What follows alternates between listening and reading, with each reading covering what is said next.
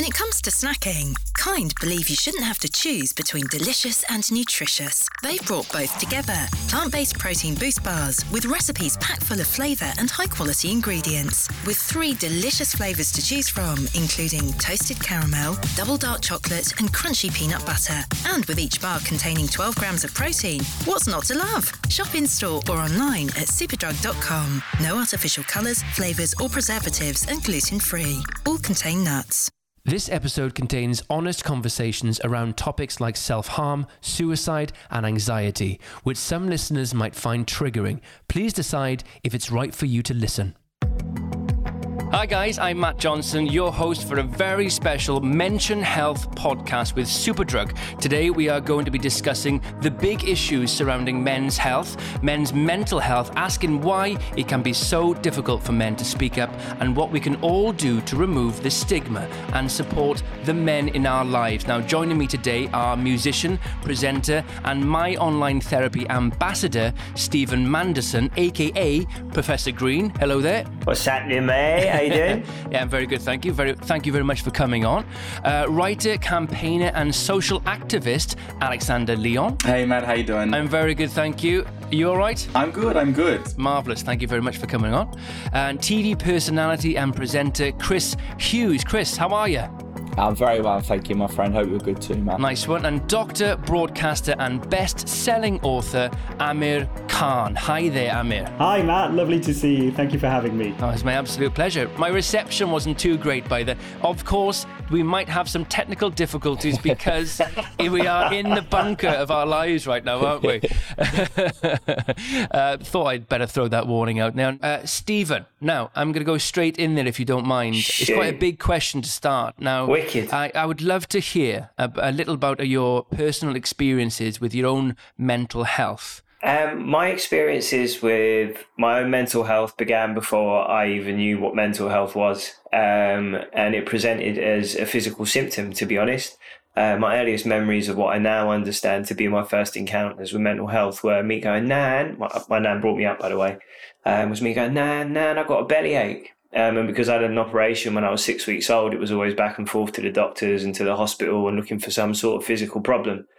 I didn't have the language, the tools or the understanding to say, I'm suffering with anxiety. You know, this knot in my stomach is a psychological problem, not a physical one.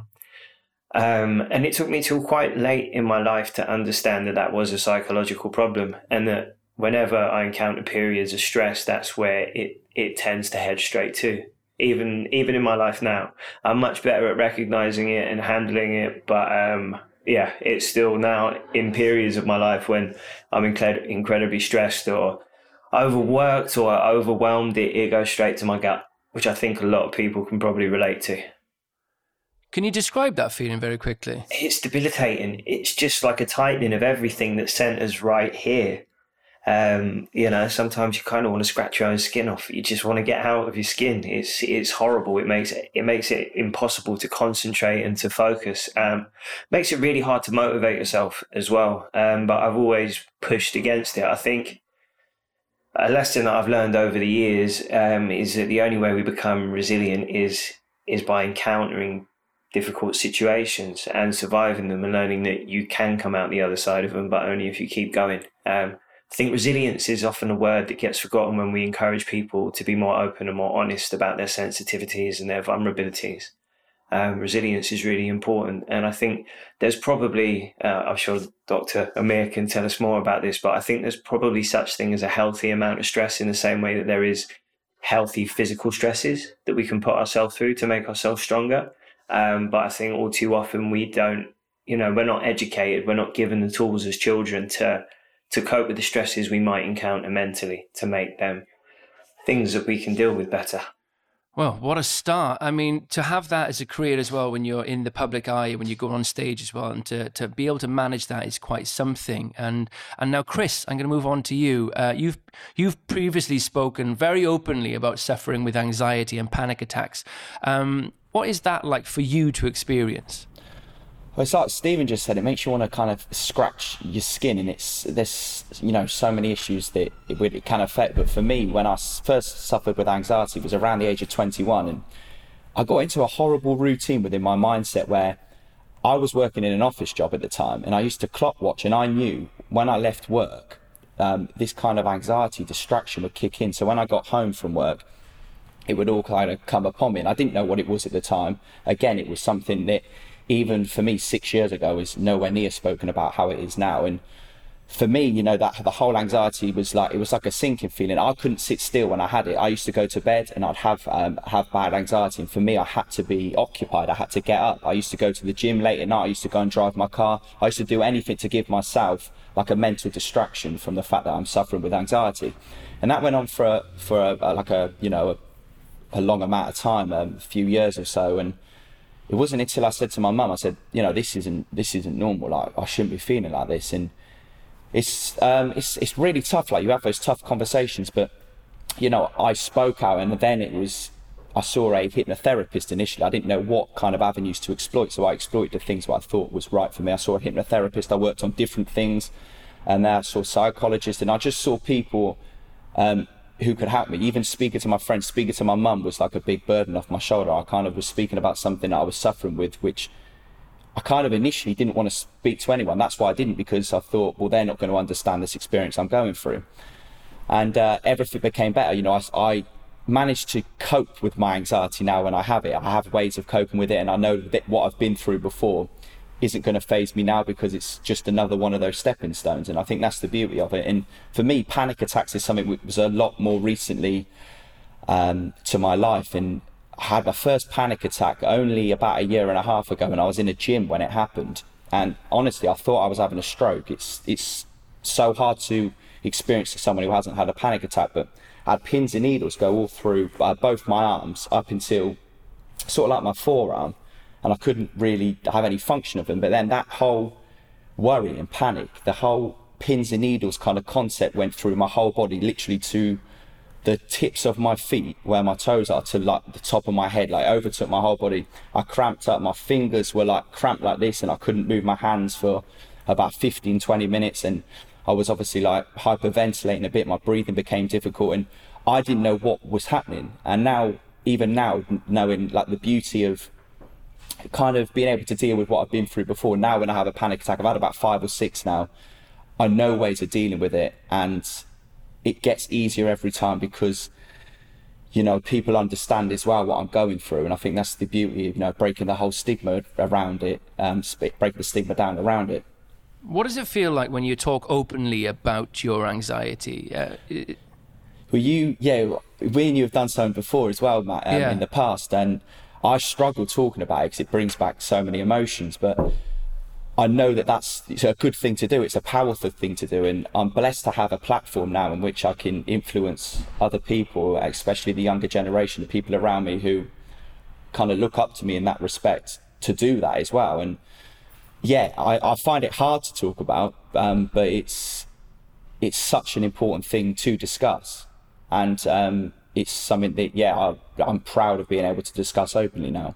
And we're very pleased and very proud that you're part of this show to talk so openly about it. Now, Alex, this is something that is very close to you and you're very, very passionate about. Why have you focused so much of your work and time on mental health?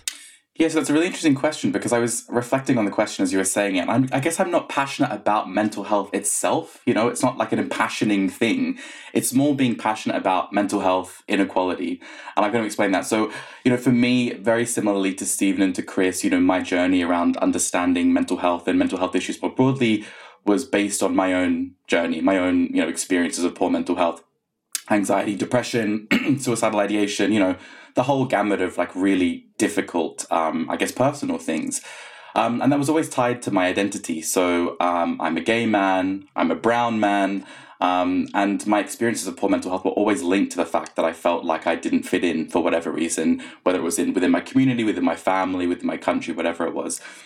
And it took me a long time of kind of doing a lot of soul searching and thinking about my place in the world and, you know, how I felt about myself, how I felt about the people around me and the relationship between me and the people around me, to, I guess, realize that it wasn't my fault. It wasn't my fault that I was dealing with poor mental health.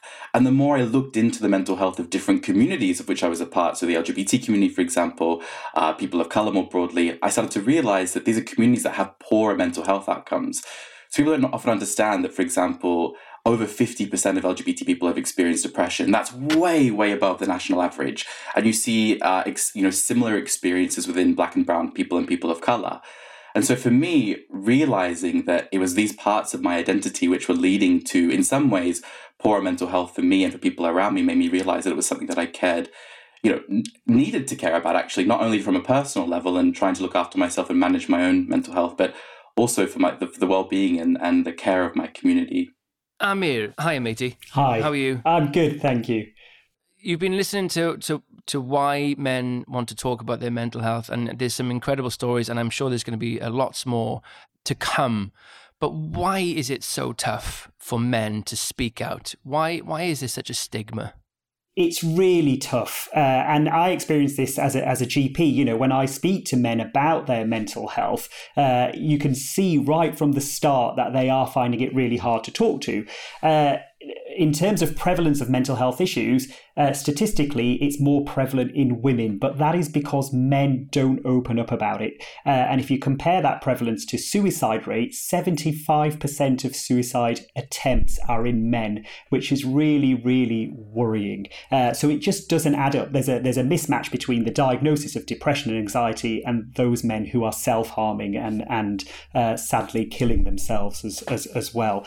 And this goes back to these old cultural views of how men should be. They should be macho. They should be, the stoic. Big boys don't cry. Men should just get on with it. They shouldn't talk about their feelings. And even though it's 2020 and we're listening to these really powerful stories now, these are so entrenched in our culture. And Alex touched on people from Black and South Asian communities. It's even more entrenched in those cultures, and they're less likely to talk about it, but have much, much higher prevalence of mental health issues.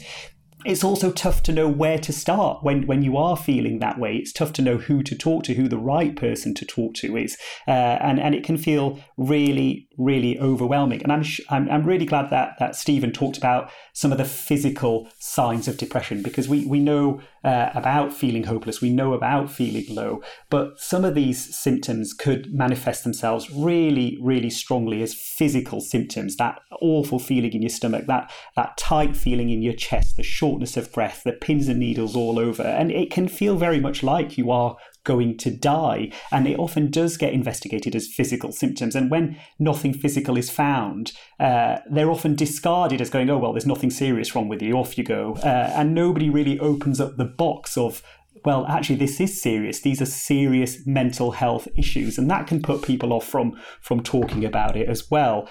So it's really important that we talk about every single symptom and we talk about how people can get help.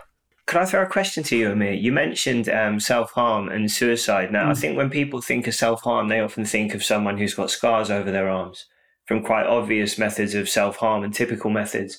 But self-harm, I know from my own experience, can be a very different thing to cutting oneself, can't it? It really can. And men are more likely to go down self-destructive behaviours, which can be a form of self-harm. And that doesn't necessarily have to be physically harming yourself in such an obvious way, but it could be drug abuse, alcohol abuse, and those kind of things that do lend themselves to self-harming and neglecting their own health in a way, coming out of the gym or any exercise programs that they may have otherwise done.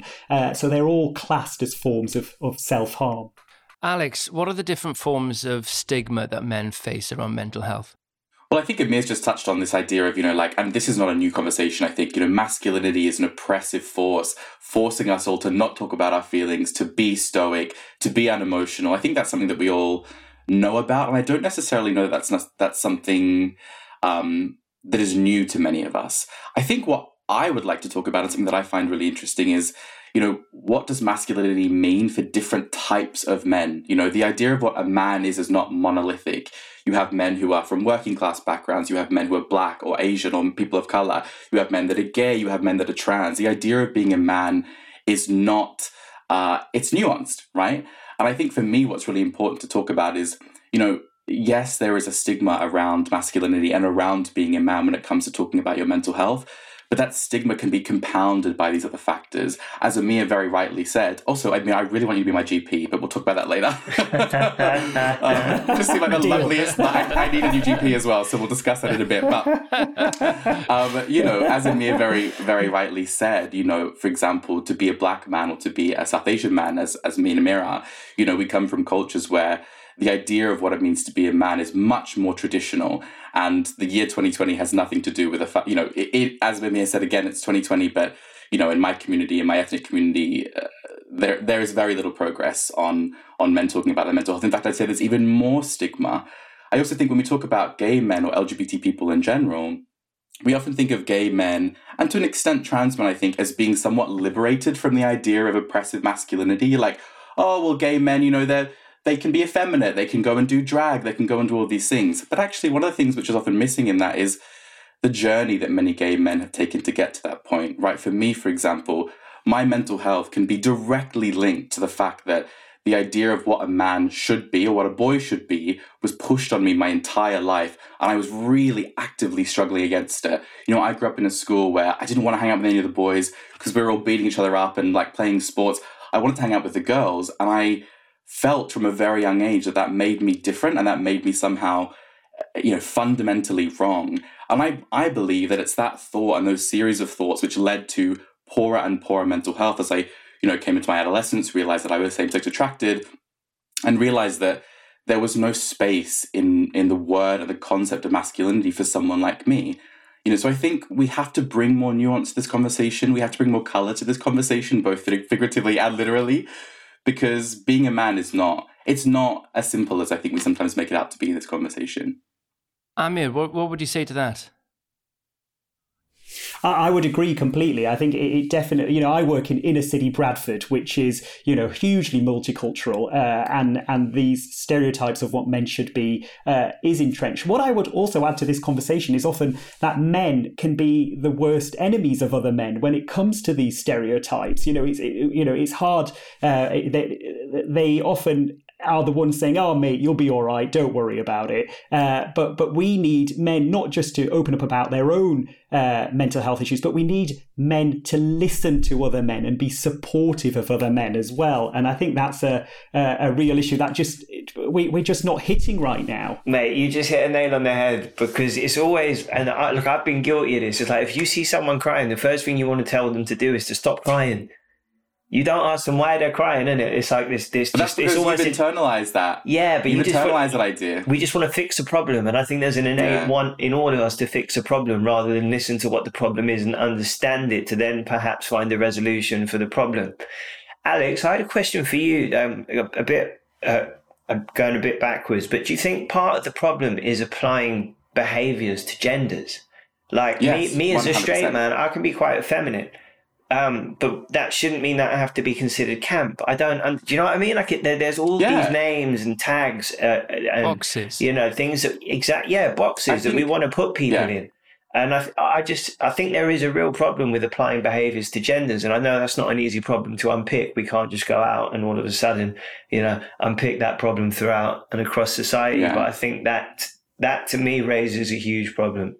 Yeah, I mean, before I was bullied and teased for being gay, I was bullied and teased for acting outside of the expectations of my gender, right? Because you don't know necessarily that you're gay at 5 years old, for example. You've not developed feelings around attraction. I just wasn't, I mean, it's almost bizarre to say, but I wasn't a manly boy, right? I wasn't a boy in the way that people expected boys to be. I mean, I really believe that the gender binary and the way that we look at gender in the kind of binary and strict way that we do is one of the most oppressive forces that we have around mental health. Because, I mean, women suffer from this too. We're talking about men's mental health, but women suffer from the kind of imposition of the expectations of their gender, and that affects their mental health poorly. So broadly speaking, it's affecting everyone badly.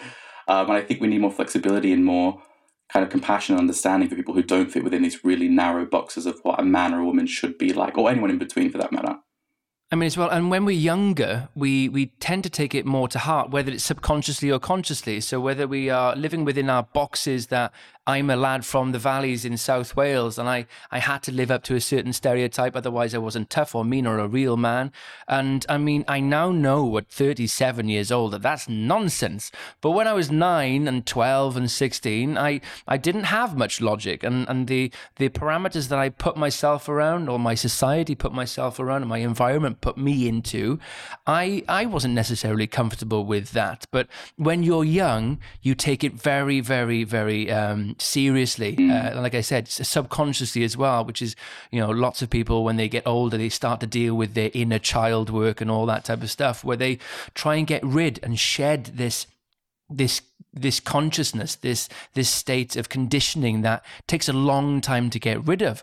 And having a conversation just like this just makes you feel like you're not alone in this. Now, Stephen, I'm going to go back to you. And men in this world suffer in silence, don't they? They have all these issues and they can't work things out, and they struggle to move forward in certain areas of their life. Why do you think men are suffering in silence? I think because of the idea of an archetypal male. As we've spoken about, really it's all of the pressures that society puts on us as boys to be men without ever telling us what a man is, really, beyond biologically.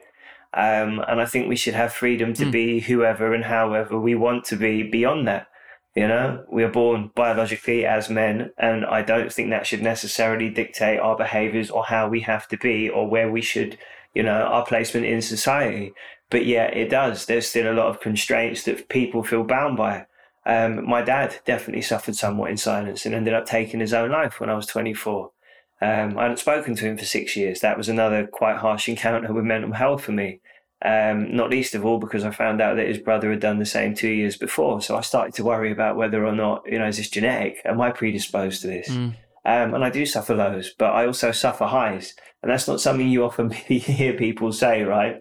But I think we all strive, like we all chase happiness. And I think fulfillment is a far more important thing to look for beyond happiness. But you should feel highs and you should feel lows. And I think problems arise for me, and I start to notice things aren't quite as they should be when I don't really feel either of those things, But I don't think happiness is sustainable. I don't think it's something that anyone can feel all of the time. If you did, life would be linear. It wouldn't be happiness.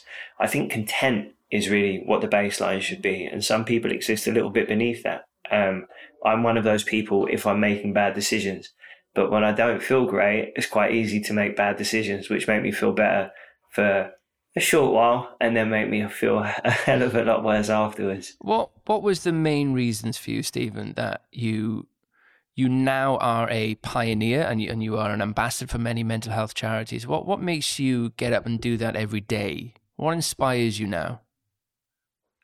For me, it was an accident. So I wrote a song about my father's passing, and it ended up being my biggest hit to date. What I didn't realise with that was that I was going to have to talk about it all the time, and so I had to engage with those feelings and those emotions an awful lot in quite public domains. What you'll learn if you ever go to therapy is that actually suppressing something is what causes problems. So it was, I guess, in the long term, quite a cathartic process for me, because what I learned is that it hasn't made me cold. I can just talk about those things without them having power over me emotionally, because they've been at the forefront of my mind for so long. So I began having those conversations, and they were difficult at first. Now I can sit here and talk openly and honestly without the emotional attachment that comes with those feelings of old. Whereas before I would have been sitting here finding it incredibly hard to talk about these things and getting upset. It's not to say that it will never not be sad what my dad did.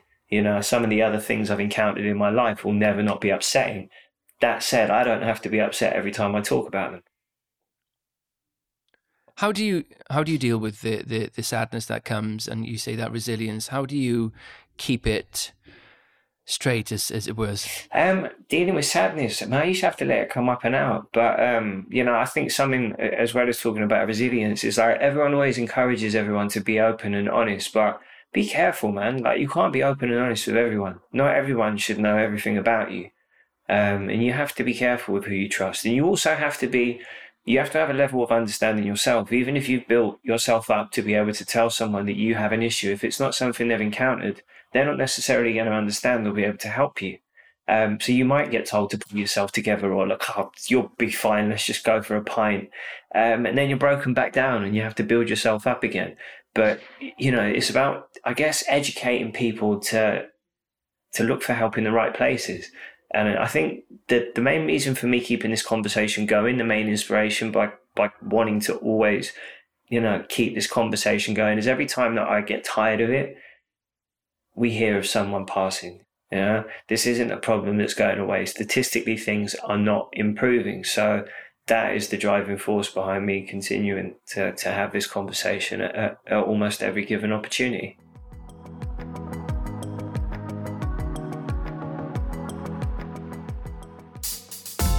Mindcare by Superdrug Online Doctor, the start of your mental health journey. With so many mental health applications available and different treatment options out there, it can take a long time to find the approach that suits you. Our doctors make this more manageable by providing an initial diagnosis of your condition and guiding you to support that matches your needs. With Mindcare, we offer a video consultation service where you can book a 15-minute session with a specially trained doctor to get an initial diagnosis and advice about your mental health. Find out more information for Mindcare at onlinedoctor.superdrug.com/mindcare. Mindcare, providing support when you need it. Online doctor service subject to terms and conditions. Our doctor will review your medical assessment to determine if you're suitable for treatment. If you're medically unsuitable for our service, we will refund you fully. Suitable for 18 and overs only.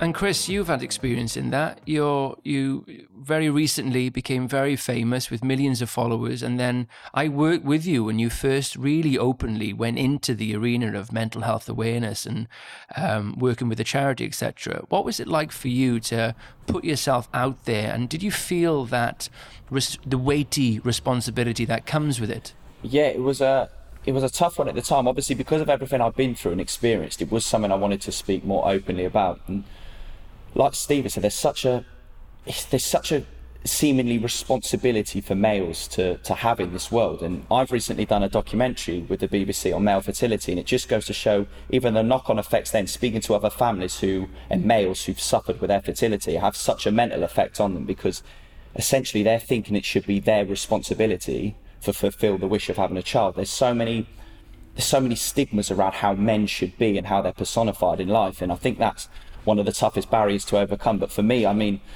just being able to have a platform's been a real blessing. I find great strength in being able to speak about it, and even having the discussion with you four guys today, and us five together. I think, it's like a special thing being able to talk about it, and knowing that, you can influence or potentially help somebody who's suffering in similar ways going forward. And it's tough. It is tough, and like you say, you have highs and lows. And for me, I just like doing things nowadays what makes me happy. I know what makes me happy, and I go to those things when I suffer in certain ways, when I have my anxieties, when I feel a bit low. I know the kind of things what make me feel happy, what pick me up, and I know what doesn't. And that's just my own learning process as to things that I've been through, and a bit of trial and error.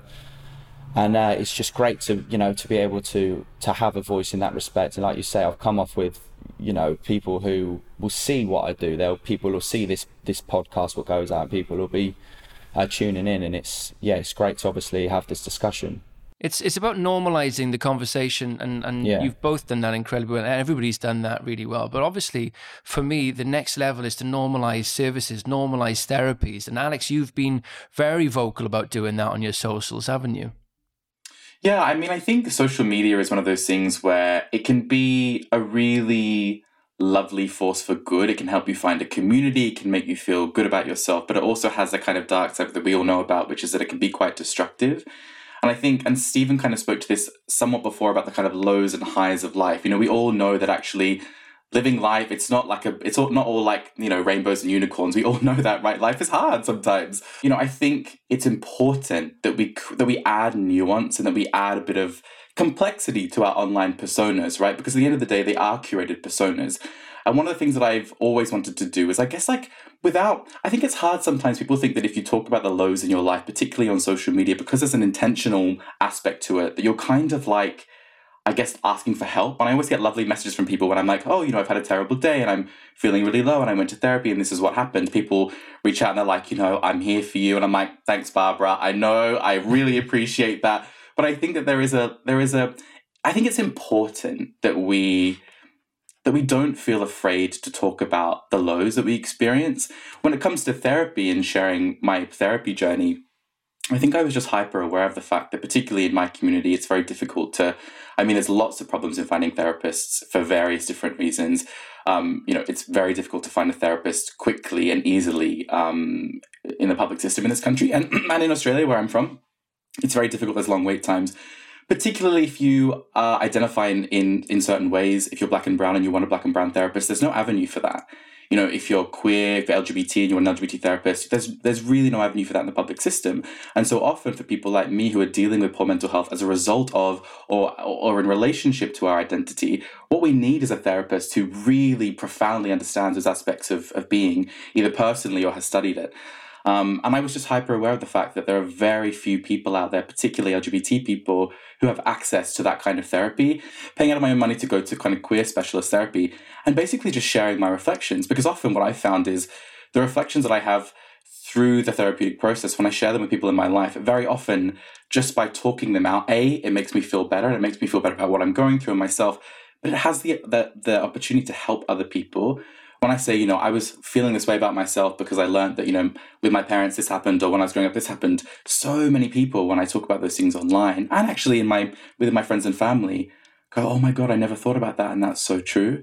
And not everyone has the opportunity to sit down with a therapist in that way. So I just think, for me, it's like sharing a public good. If I can have realizations about myself, why not share them with other people and hopefully be able to, maximize the impact of those reflections? Yeah, I think that's a great point as well Alex makes about, having somebody relatable to speak to. It's when you then become to open out as an individual to other people, you start to realise that is what, people are going through as well. And you start thinking, oh, so you've suffered with similar things. And just having that kind of middle ground to discuss makes the conversation not only easier, but just a lot more understanding. You feel like you've lifted a weight on your shoulder. And like Matt was just saying, that normalising therapy is a massive thing because, going to therapy, I always thought at first, oh God, I need to go and see someone. But that should be that's a massive strength. Taking yourself just to speak to somebody. Not only are you doing yourself good, but it's a massive strength, and it should never be deemed as a weakness to go and seek therapy. People have therapy for so many things.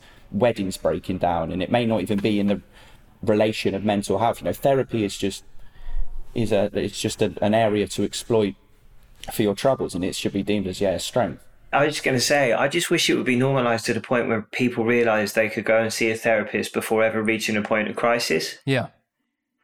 It's like, I'm guilty of this myself. Things had to get incredibly bad for me to seek help. Whereas actually there's quite good uses for therapy, even if you're of well mental health. 100%, yeah. You can learn so much from people who have studied psychology and can help you to understand the workings of the mind, not just yours, of others, how to become stronger in social situations, how to have better functioning relationships. You can learn all of these things without having to enter moments of crisis, and actually probably stop yourself from finding yourself in as many moments of crisis in your life by using therapy. Amir, I can see you shaking your head there. You're very intently listening. You agree, right? I really do, and Stephen's absolutely right. Often, by the time people come and speak to me as a GP, a lot of water has passed under the bridge, and they're at a point where they're thinking about harming themselves. They feel completely empty, completely hopeless, and they've got a feeling of a very bleak future ahead. But we want to catch them well before that. Really, we want to catch them as they're getting their initial lows, their initial dips.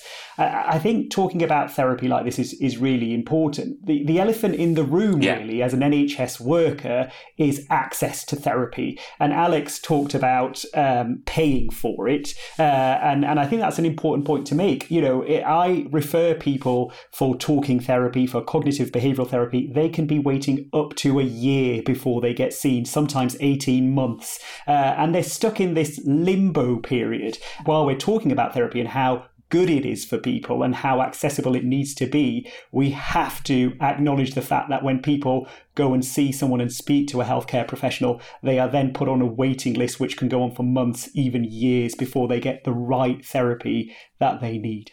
Very interestingly, and Stephen, I'm going to ask you all now what you do for therapies or alternative therapies, because I find it fascinating, because it's, again, it's putting things into perspective and changing the mentality around the cost of therapy. I'm fully aware that most therapies are very expensive and you have to go private, and that's very, very annoying, and that should change. But it's certain things like alternative therapies where you could possibly invest in your mind. So we've normalized paying for gym membership, paying for protein shakes, paying for different things to help your physical state.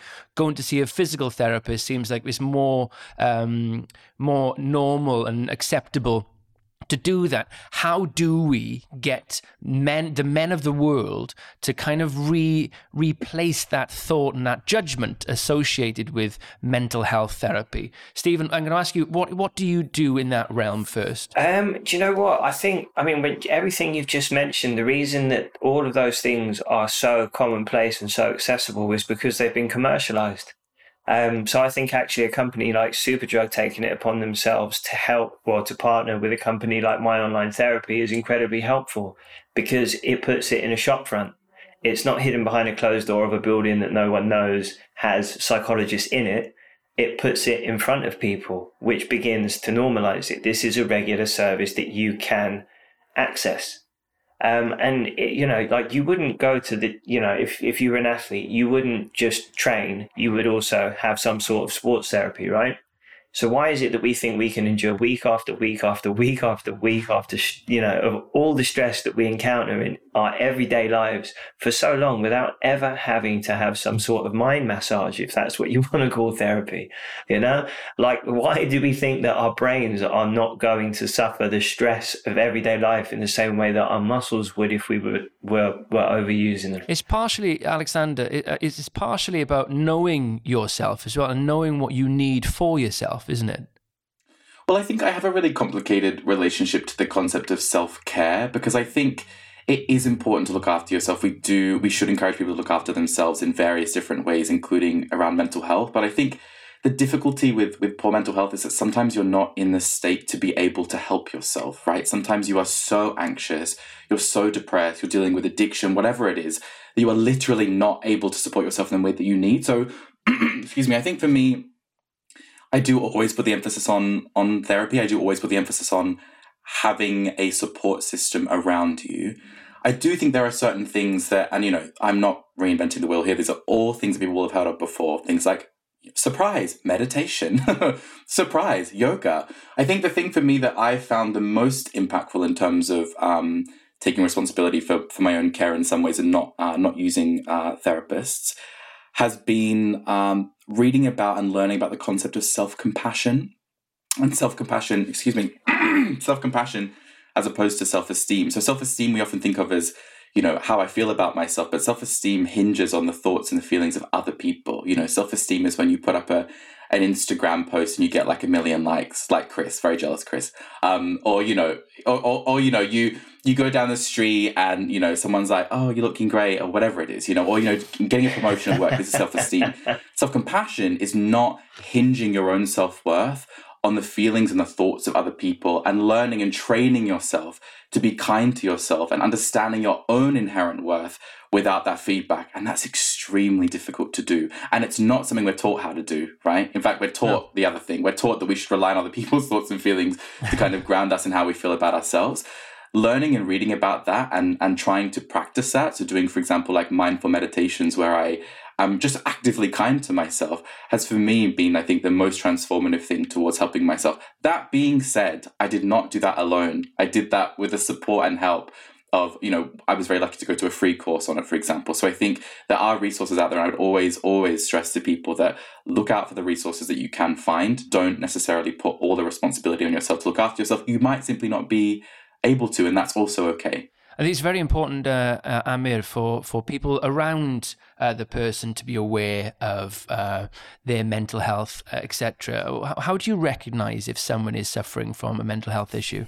Yeah, I think that's key, really. You know, we're talking about our mental health, but we need to empower people around us to be able to recognise when someone may be in trouble and they may need help. And signs and symptoms may be really subtle. It can start off with just poor concentration, not being able to remember things that you would normally remember, not being able to make a decision on things, just becoming tired, or they may lose interest in things that they enjoyed before, their hobbies, interests, sex, that kind of thing. Poor sleep may become a thing, and then it goes on to more serious things. So they start having negative thoughts about themselves, not enjoying the things that they used to enjoy, or looking forward to things, having thoughts of a bleak future, no pleasure in life, becoming really anxious and worried about things that they may not have otherwise worried about. And then their relationships with other people suffer as a result of that. They may become snappy with them, angry with them,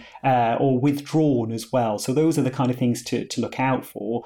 The more serious things we've touched on already, signs of deliberate self-harm, and that may not be as obvious as cutting yourself or injuring yourself in that kind of way, but it could be drug abuse and alcohol abuse, and then really, really worrying things, suicidal ideation, wishing that you hadn't woken up that morning, wishing that you weren't here anymore, thinking that the world would be a better place without you, thinking that your family and friends would be better off without you. None of that is true, and so it is really important that we are all aware of these signs and symptoms of low mood, depression and anxiety. And unfortunately, as we know, we are all aware that there was a huge mental health crisis before this pandemic that hit us this year. It's been an atrocious year economically for everybody's mental health.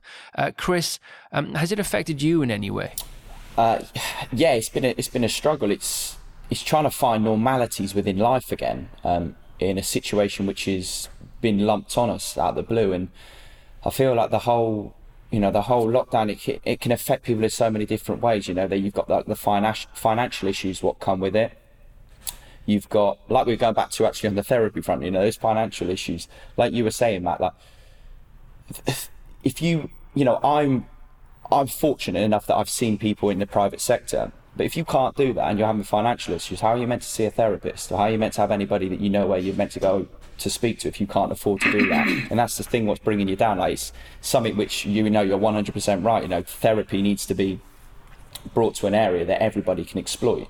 But going back to the whole lockdown situation, it's been tough. I found something, what made me feel a lot better was when the golf courses reopened. I feel like I'm a country lad, you know, I live down in the countryside, I live in the Cotswolds. I'm now down in Hertfordshire, but just having somewhere a way to get out of the house, to have that freedom. I feel like golf is an amazing, and sport in general is such good therapy for me. It's a way to free my mind. It makes me focus on what I'm doing in the present time, as opposed to things what are happening around us. And I mean, it's been tough, but I've coped. Do you know what I mean? I've coped with it. So I can't sit here and say, you know, I've struggled completely, because I found ways that, you know, when I do, like I was referring to earlier, when I do feel like I'm suffering, I find ways to cope with it. And I've had my own coping mechanisms. And yeah, just sport, golf, and eventually being able to see your friends and family and going out again was a blessing, massive blessing. And what about you, Amir? How's this year been for your mental health? I'll be honest with you, you know, until this year, I was lucky enough not to really suffer from any serious mental health issues. And it wasn't until coronavirus really hit some of our most vulnerable patients in our nursing homes where it really took its toll. So, you know, I'm from a South Asian background. I'm a GP. I was going into these nursing homes to see these patients. And I knew, you know, I was acutely aware of how clinicians were picking up the virus from patients and dying as a result, particularly South Asian people. And that was a real concern for me. But more than that, I was seeing patients that I'd looked after for years die in numbers that I'd never really come across before. And that in itself would have been manageable, but then I was having daily conversations with relatives about their very sick or their sadly dying family members. And each day I'd come home from work, and it'd take me some time to unravel all of that. Chris talked about being outside, and that really helped me. Being outside with nature was a big part of my therapy. But I was having those really difficult conversations on the phone with relatives, which was completely alien to me. I would normally have them sitting beside me, a cup of tea. I'd put my hand on their hand if they needed that kind of thing, and to do it so differently. And really, it was almost every day for a while, and that, I've got a fear of that happening again as we go into the winter period. It really took its toll. I wasn't sleeping. It was the first time I was anxious to go into work. I learned to manage it. I talked to my colleagues about it who were feeling similarly, and that really did help. But I think there is a ticking time bomb within the NHS. We've all been working really hard during this pandemic, and it will take its toll on the mental health of NHS workers, and that is something that we really need to be acutely aware of. Well, it seems like there you dug into your tool chest, your treasure chest of mental health tools to get you out of certain situations. What is the help like there for you? Do you think it's good enough?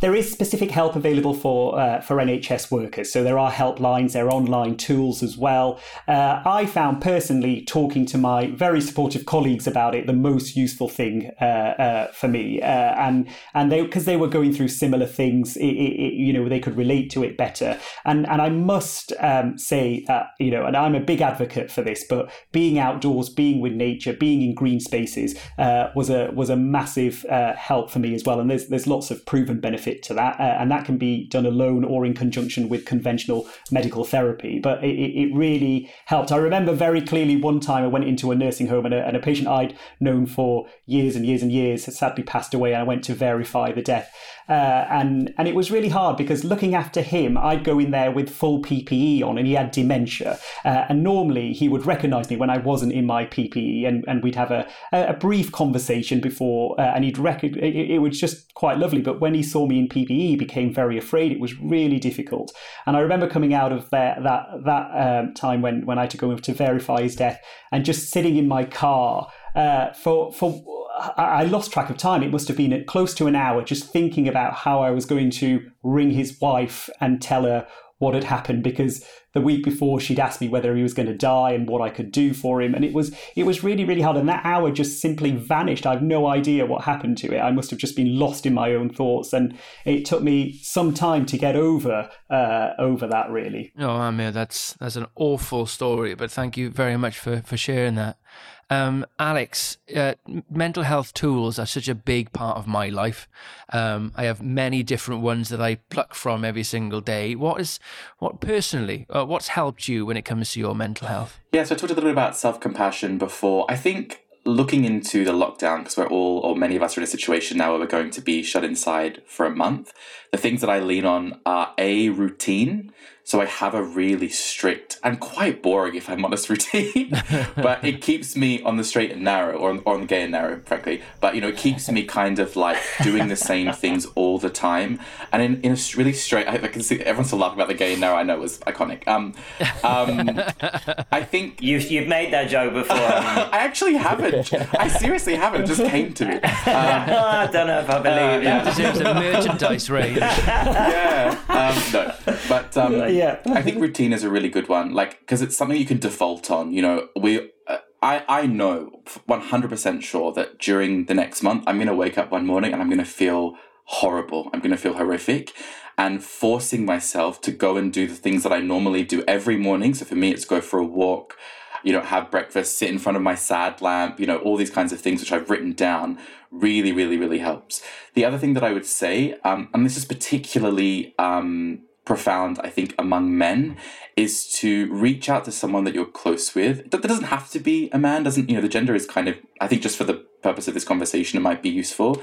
And have like a mental health buddy. I had this during last lockdown as well, where you commit to each other. You say, if I'm having a terrible, terrible day, I will reach out to you and you will reach out to me. And we are the people that are going to rely on each other during this period, right? Because I think as men in particular, we don't always feel comfortable being that explicit about our needs. Men are taught that we're not supposed to have needs. We're supposed to sort it all out, figure it all out. We're not supposed to be vulnerable. And I think actually reaching out to someone that you're close with, who is, like a close male friend, or it could be a partner, it could be a family member, and just saying, we're about to go through a really difficult time. Will we be there for it? Can we be there for each other? Actively asking how we're going, how our head's at, and reaching out to each other in a really intentional way, rather than just assuming that we're all okay. I think routine and explicit and intentional relationships are the things that I lean on, broadly speaking, but particularly during the difficult period that we're about to go through. Having somebody to check in on is incredibly important. Stephen, would you agree with that? Is that Pug behind you? Is that who checks in on you? Yeah. Oh my God. There he is. See, now I was going to say that is my number one mental health tip. Alex spoke about going out for a walk, man. I put up a post today alluding to this podcast and people being able to listen to it afterwards, and just said, just remember one foot in front of the other. And honestly, getting up and getting out of bed can be the hardest thing to do some days. So celebrate that. If you're able to get yourself up and out of bed, one foot in front of the other. Beyond that, have a cold shower. Sounds like insanity if you think it only helps because your day can't possibly get any worse after having something as atrocious as a cold shower.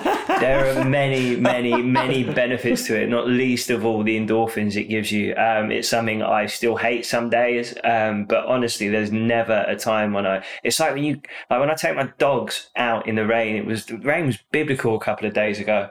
And I got my dogs out and I was running about with them. I must have looked a bit like a madman. Everyone else looked a bit miserable. I had this huge smile on my face. I felt like I was playing a part in Braveheart without all the violence. And when I got home, I was like, my girlfriend was there and she was like, "What's wrong with you?" And because I was smiling and I probably looked a bit crazy. I was like, nothing. I actually feel really, really good. And I was just so glad that I'd got up and I'd got out and I'd done that. And I probably wouldn't have if I didn't have dogs. I'm responsible for them, They're my dependent others. So my dogs are my number one mental health tip. Yeah. I feel like, what Stephen's saying is bang on, obviously. You need to get out, and I feel like that's what people shouldn't, like this whole lockdown, shouldn't stop you from being able to get out and walk around, because it is so important for the mental health, getting out in the countryside. And I think another thing as well, this lockdown's happening when the clocks have gone back, and I mean, have they gone back or forward? Back, we got an extra hour, Kip. That mentally, when it's darker at night, I hate dark nights. I hate the dark. I don't like all that. And it's dark at 5 o'clock now. That's quite a sad thing. Like the pathetic fallacy behind it is, you think of dark as sadness, and, enjoy your day. Get out in the day, go and do what makes you happy, go for a walk, get some fresh air, feel the lungs. It's so important. So I was just going to say, there's real science behind getting outdoors and how that benefits your health. Being outdoors, being in green spaces, being on beaches, that kind of thing, getting outdoors reduces your stress hormones, cortisol, and it increases some of your neurotransmitters that make you feel better, dopamine, serotonin. So there's real science behind it. So it does work. Yeah. I mean, it just takes your own being to care about yourself, to give them enough of a damn about yourself to say, do you know what, I'm going to go and do this today. I mean, there's so many different things for you to do, and the simple act of self-care of just giving that time of the day to go and check in with a buddy, to go and have that walk with your dogs, to go and just spend some animalistic, whatever energy that is as men have, to go outside and just feel something, and I think that's the real big step, especially over the next coming months, is for us to look at ourselves and go, what do I need for me? What do I need to get through this? Because I absolutely am worth it. I think that's very important. I think that's bang on. And I think there's a really concise way of my idea of what is really good for people, especially during this period, is if you can do 2 things a day.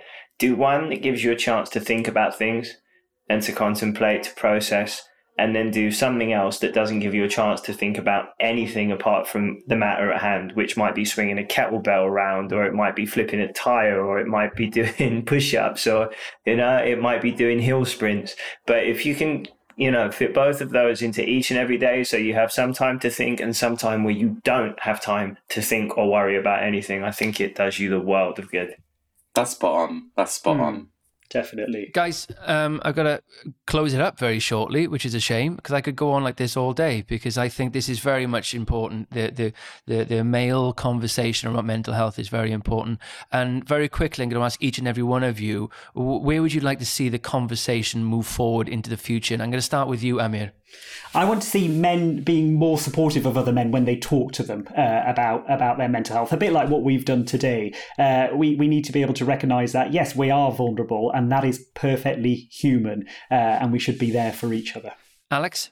Mine's very simple. Equity of access to mental health services. No one should be prevented from getting in touch with a therapist because of their socioeconomic background or because of their identity. We all deserve, I honestly, healthcare is a human right. Mental health care is a human right. That's the biggest thing for me. Stephen? I kind of agree with Alex, to be honest with you. I think accessibility for everyone is something that we should all be able to access irrespective of our background, our gender. I stole your thing there. You did. I was sitting there just thinking, but then you did better. They've stole mine as well. But Chris? Normalising therapy, absolutely. Giving everybody that option. Making therapy feel like a strength and not a weakness. And of course, like Amir was saying, reaching out to a friend. It makes you feel great knowing that you've checked in on somebody, and it's great when somebody checks in on you. And if you can find that forefront with somebody and that connection you can have together. I have it with my brother. He messages me every day, and it kind of works for us. So it's a good thing. I can add one for you if you want. Go on, please do. I think something that we need to do is get beyond conversation. I think we need to start actioning things. I think we need to start seeing support in places where people need it the most. And that, we could start with some quite large corporations who should probably take some responsibility for the mental health issues they cause the people that work for them. It's only fair that they then provide support. I would do a mic drop, but, I think, guys, I fully agree with every single thing that you said. The world of conversation is really blossoming, as you can see today. Men are communicating with men. The definition of what a man is or what masculinity is moving in a rapid way. We're all working out who we are as individuals, which I think is incredibly, incredibly important. And knowing yourself, knowing what you need to do to make yourself feel a bit better today. We're all in different situations. Stop comparing yourself to everybody else. I think comparison is the death of joy. But guys, having this conversation with you today just gives me full pride and in the knowledge that we are going in the right direction at least. Thank you so much for your time today. We really appreciate it. Yeah, thank you, Matt. No, thanks, thank you. It's made me feel good. Thank you. It's been lovely. It's amazing. Like I said, that conversation is really important. I hope you guys at home have really enjoyed it. This has been the Mention Health podcast with Superdrug, and hopefully we'll see you soon.